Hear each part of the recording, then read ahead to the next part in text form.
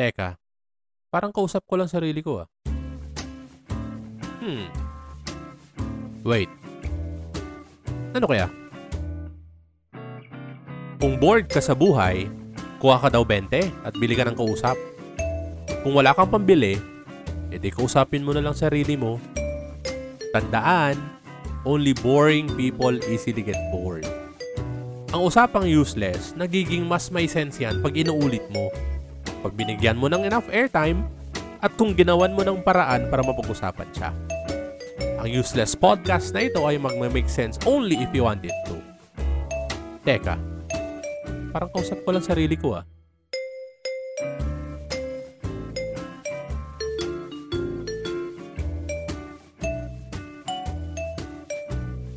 Episode number 35, I Can No Longer Run. Welcome catchers and avid listeners of the Useless Podcast. Teka, parang kausap ko lang sarili ko ah. Bagong episode po ng aking napakawalang kwentang podcast, and now ko lang na-realize, kung lang po siya na-realize, I started the year with 2 first episodes whose titles are actually questions. So parang, sabi ko parang siguro baka self-check yung mga yun. So I'm gonna change a little bit the tone of the topics that I will be having in the next few episodes and probably give you topics that are, I wish when I come up with this set of topics kasi I would randomly pick from a very intentional list of proposed topics. I always hope that someone out there is able to relate with the topic that I choose for every episode. So this one is sort of napapanahon, I would say, and I keep saying I always refer to the topics that I actually pick for my episodes as napapanahon because yun nga, laging it's like sort of an epiphany, or I would say nangyayari siya sa buhay ko. I come across with it. I have some notes in my phone usually when I come across this specific topic, napapanahon siya because just recently, okay, I came across an announcement made by a running event organizer in Manila about a Milo Marathon that's to happen in our province. So that's going to be on April. So sabi ko, am I still meant to run? Kasi for the people out there, I'm a runner. Yan, aside from the things that I do, which is of course my main work, I do photography, I'm a vlogger as well, I'm a podcaster at the same time. So I also run, okay? Yung obsession ko towards running started way back mga 2012, 2013. So nagkataon kasi back then, I was still doing a job order work.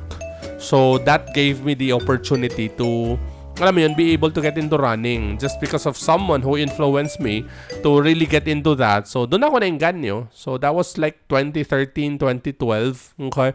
Tapos, ang nangyari dito, actually, 2013 was the start of my running career. So, when I say career, I wasn't really good at it. I wasn't the best runner per se doon sa pinili kong endeavor, which is running, But I would say I was good. Okay?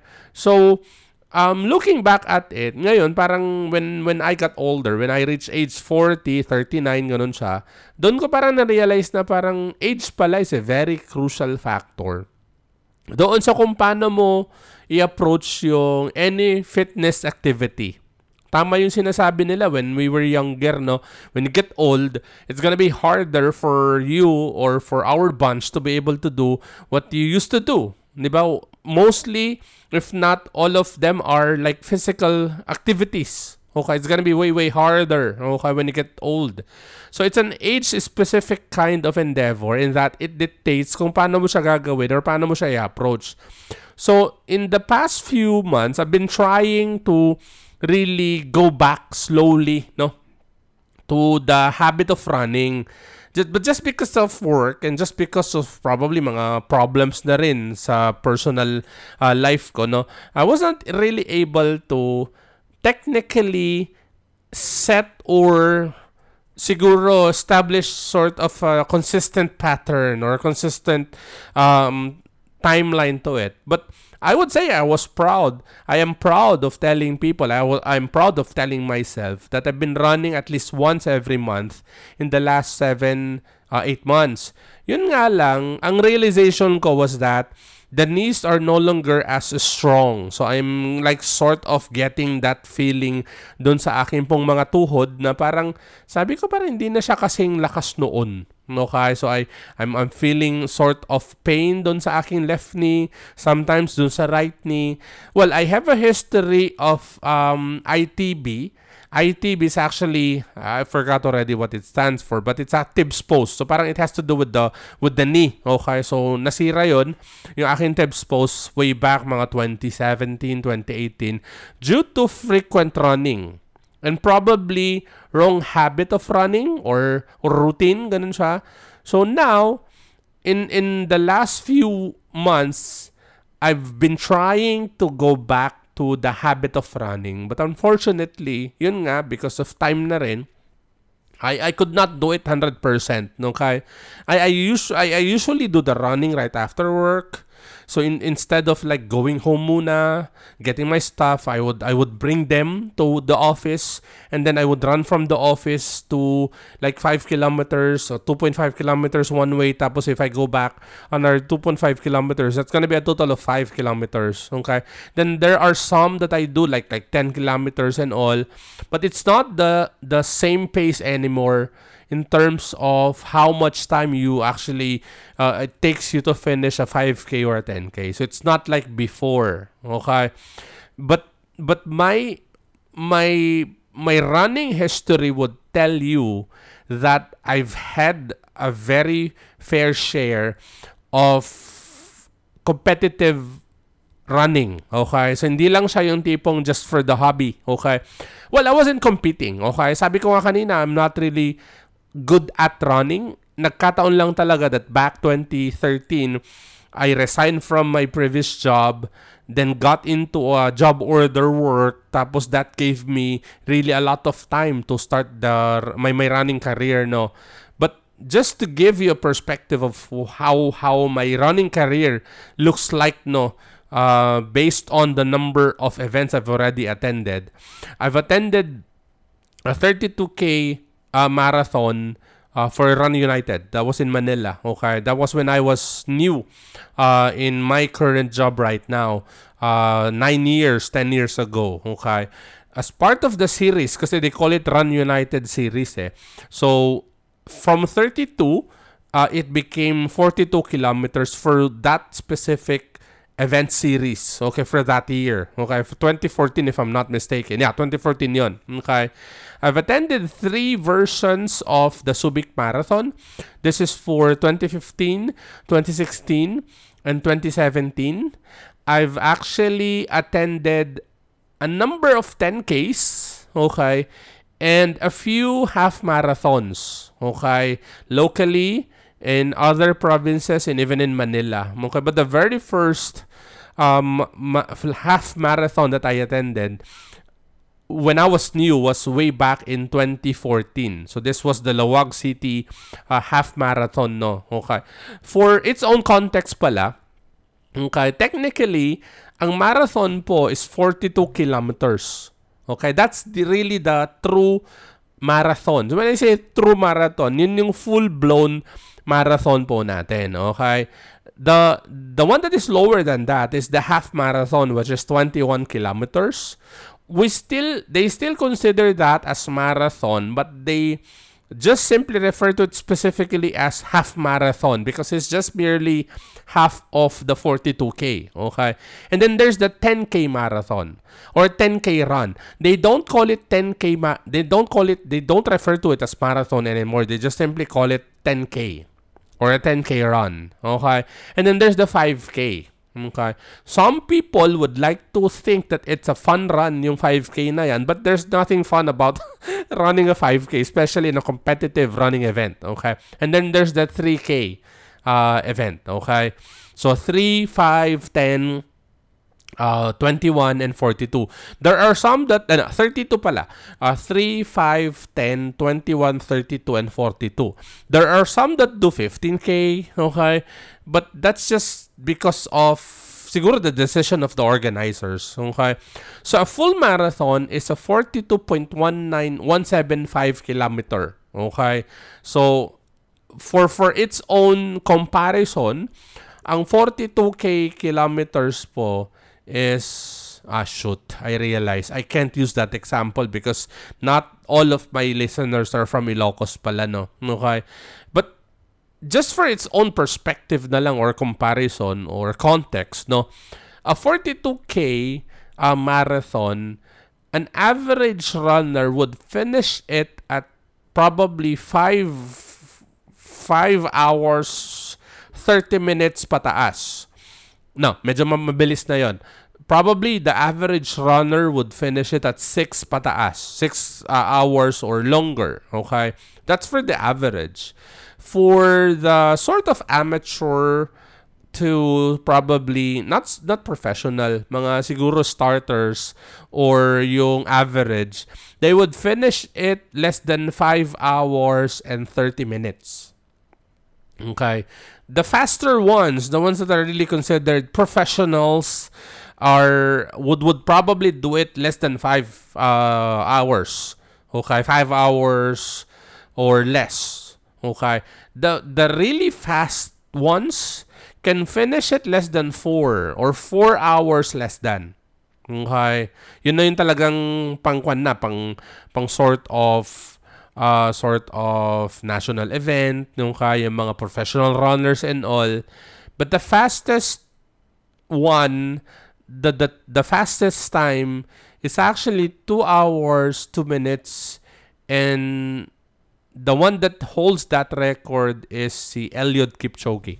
Okay, was it 2 hours to 2 minutes or was it 2 hours less than a minute? Okay, ganun siya kabilis. Okay, so balik ka pa, doon ka pa lang sa 5 hours or 6 hours, no? If it takes you 6 hours to finish a marathon, so that's just basically parang technically half day.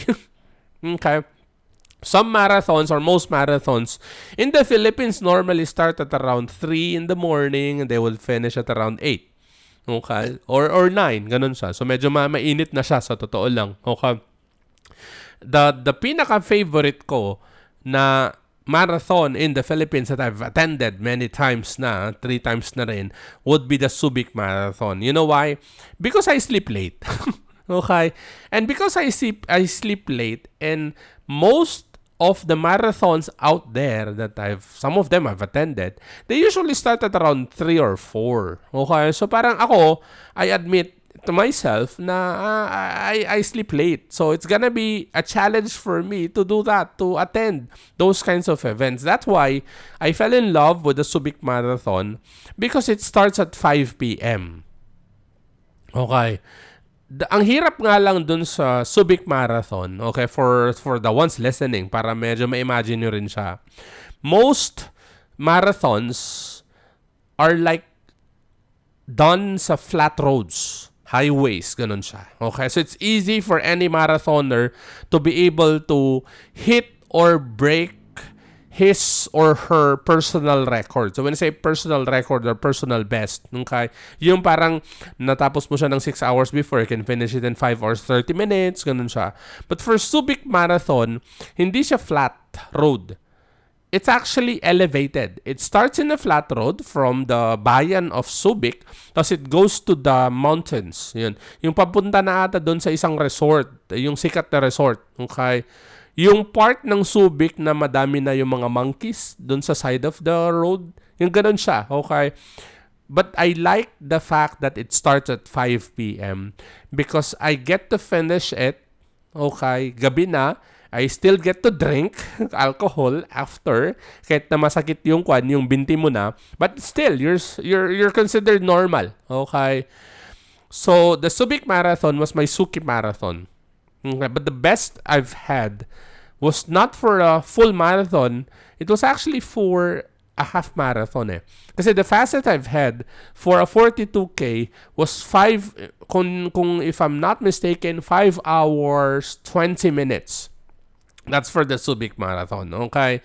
The fact that it's actually elevated, yun, the fact na paakyat siya sa mga bundok, it was really hard. I've had a number of cramps finishing the effing Subic Marathon.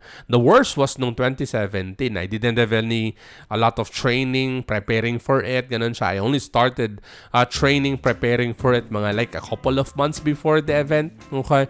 So it was not enough for me to prepare physically. Okay? So I've had a number of cramps for the 2017 Subic Marathon, no? Okay.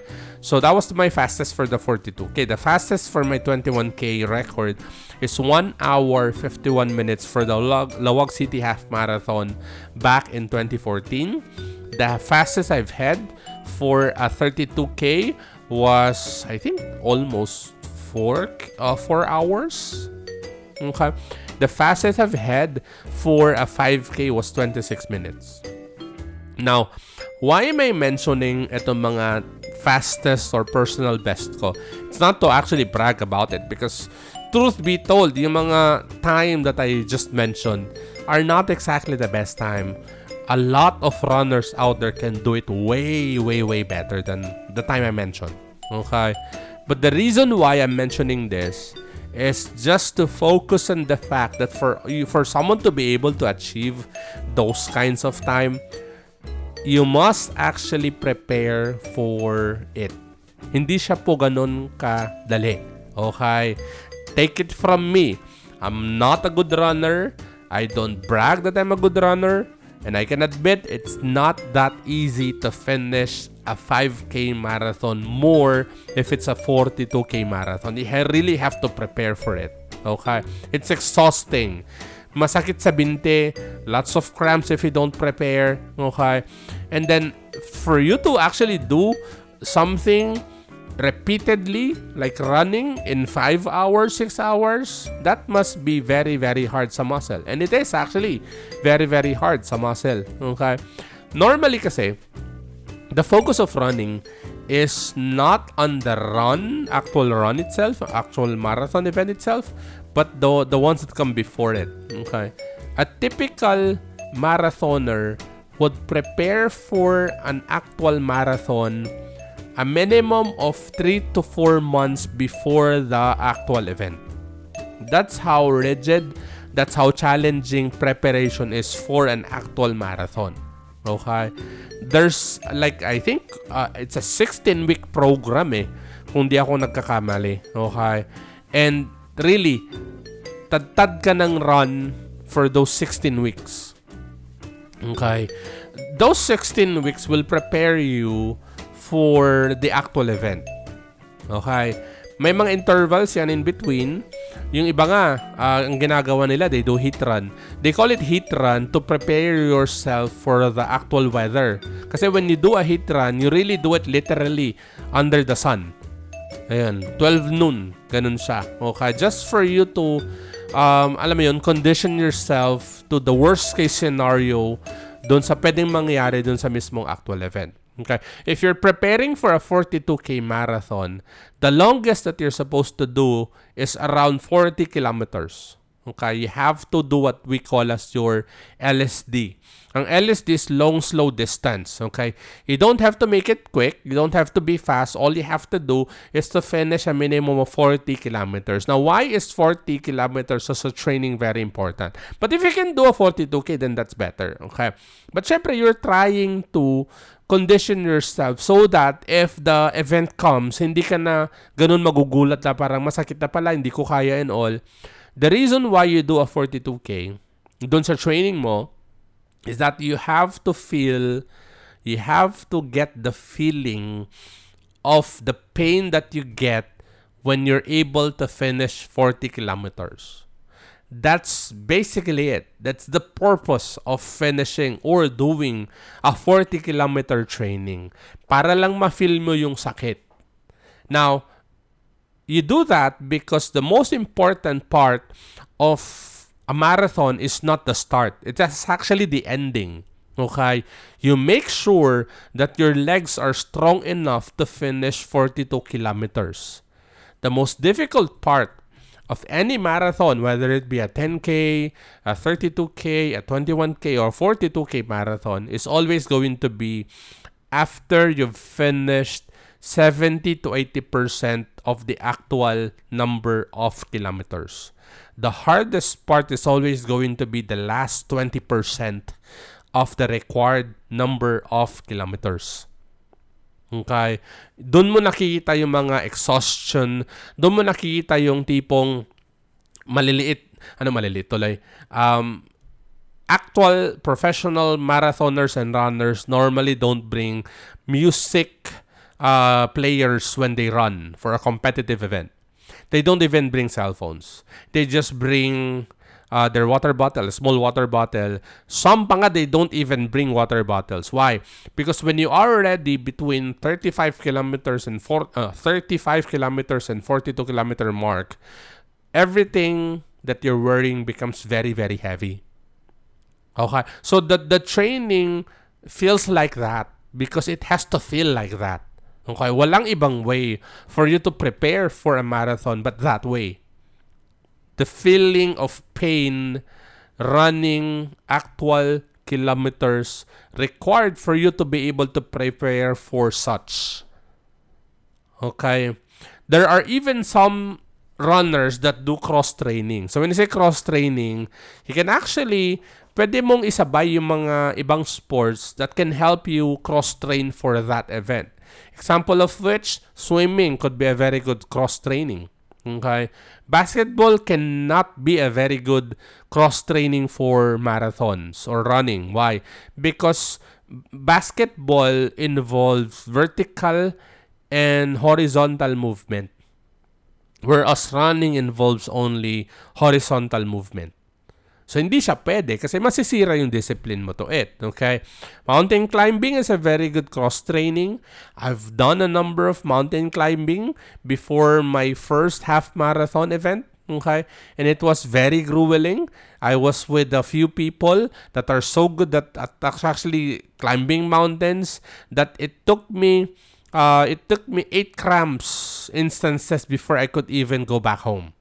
That was how hard my mountain climbing cross training was. Okay, so I've climbed a few mountains just for me to be able to prepare for the Lawag City 2014 Lawag City Half Marathon. Okay. And then, syempre, there's the diet as well. Okay. You don't see any professional runner na malaki ang tiyan. And that's for a very, very good reason.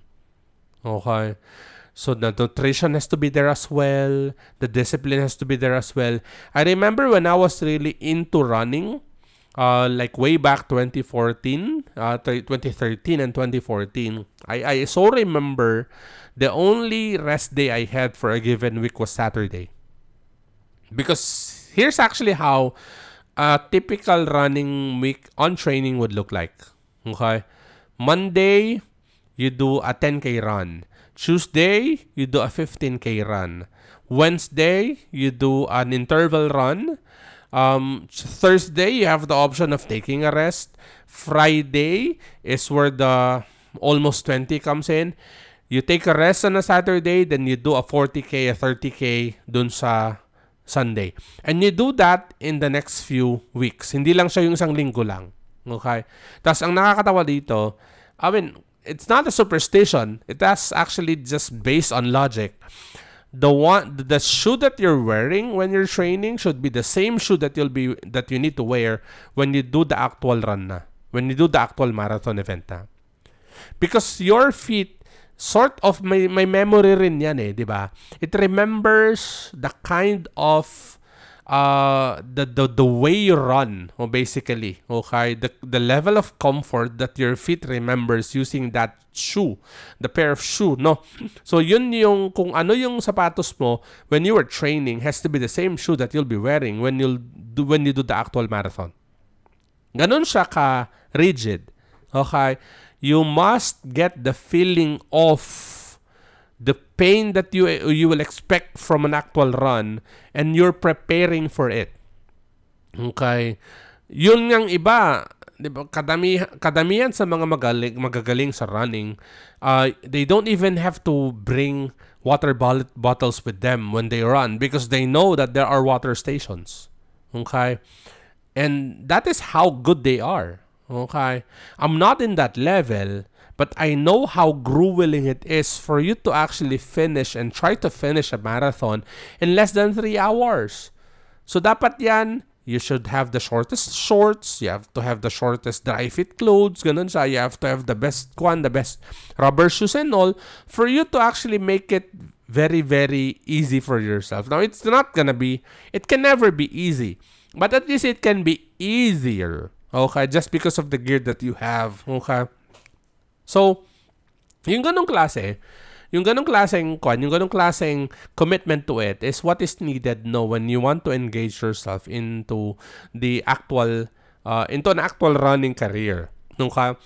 The last big event that I attended was, if di ako nagkakamali, was 2019. That was for a Milo Marathon half marathon event. So I finished it in 2 hours, 5 minutes or 4 minutes. Okay. That was in Lawag City. That was in Ilocos. Okay. That was it. That was the last one. Right after that, I've had like a few fun runs, 10Ks, but nothing serious, nothing big. Okay.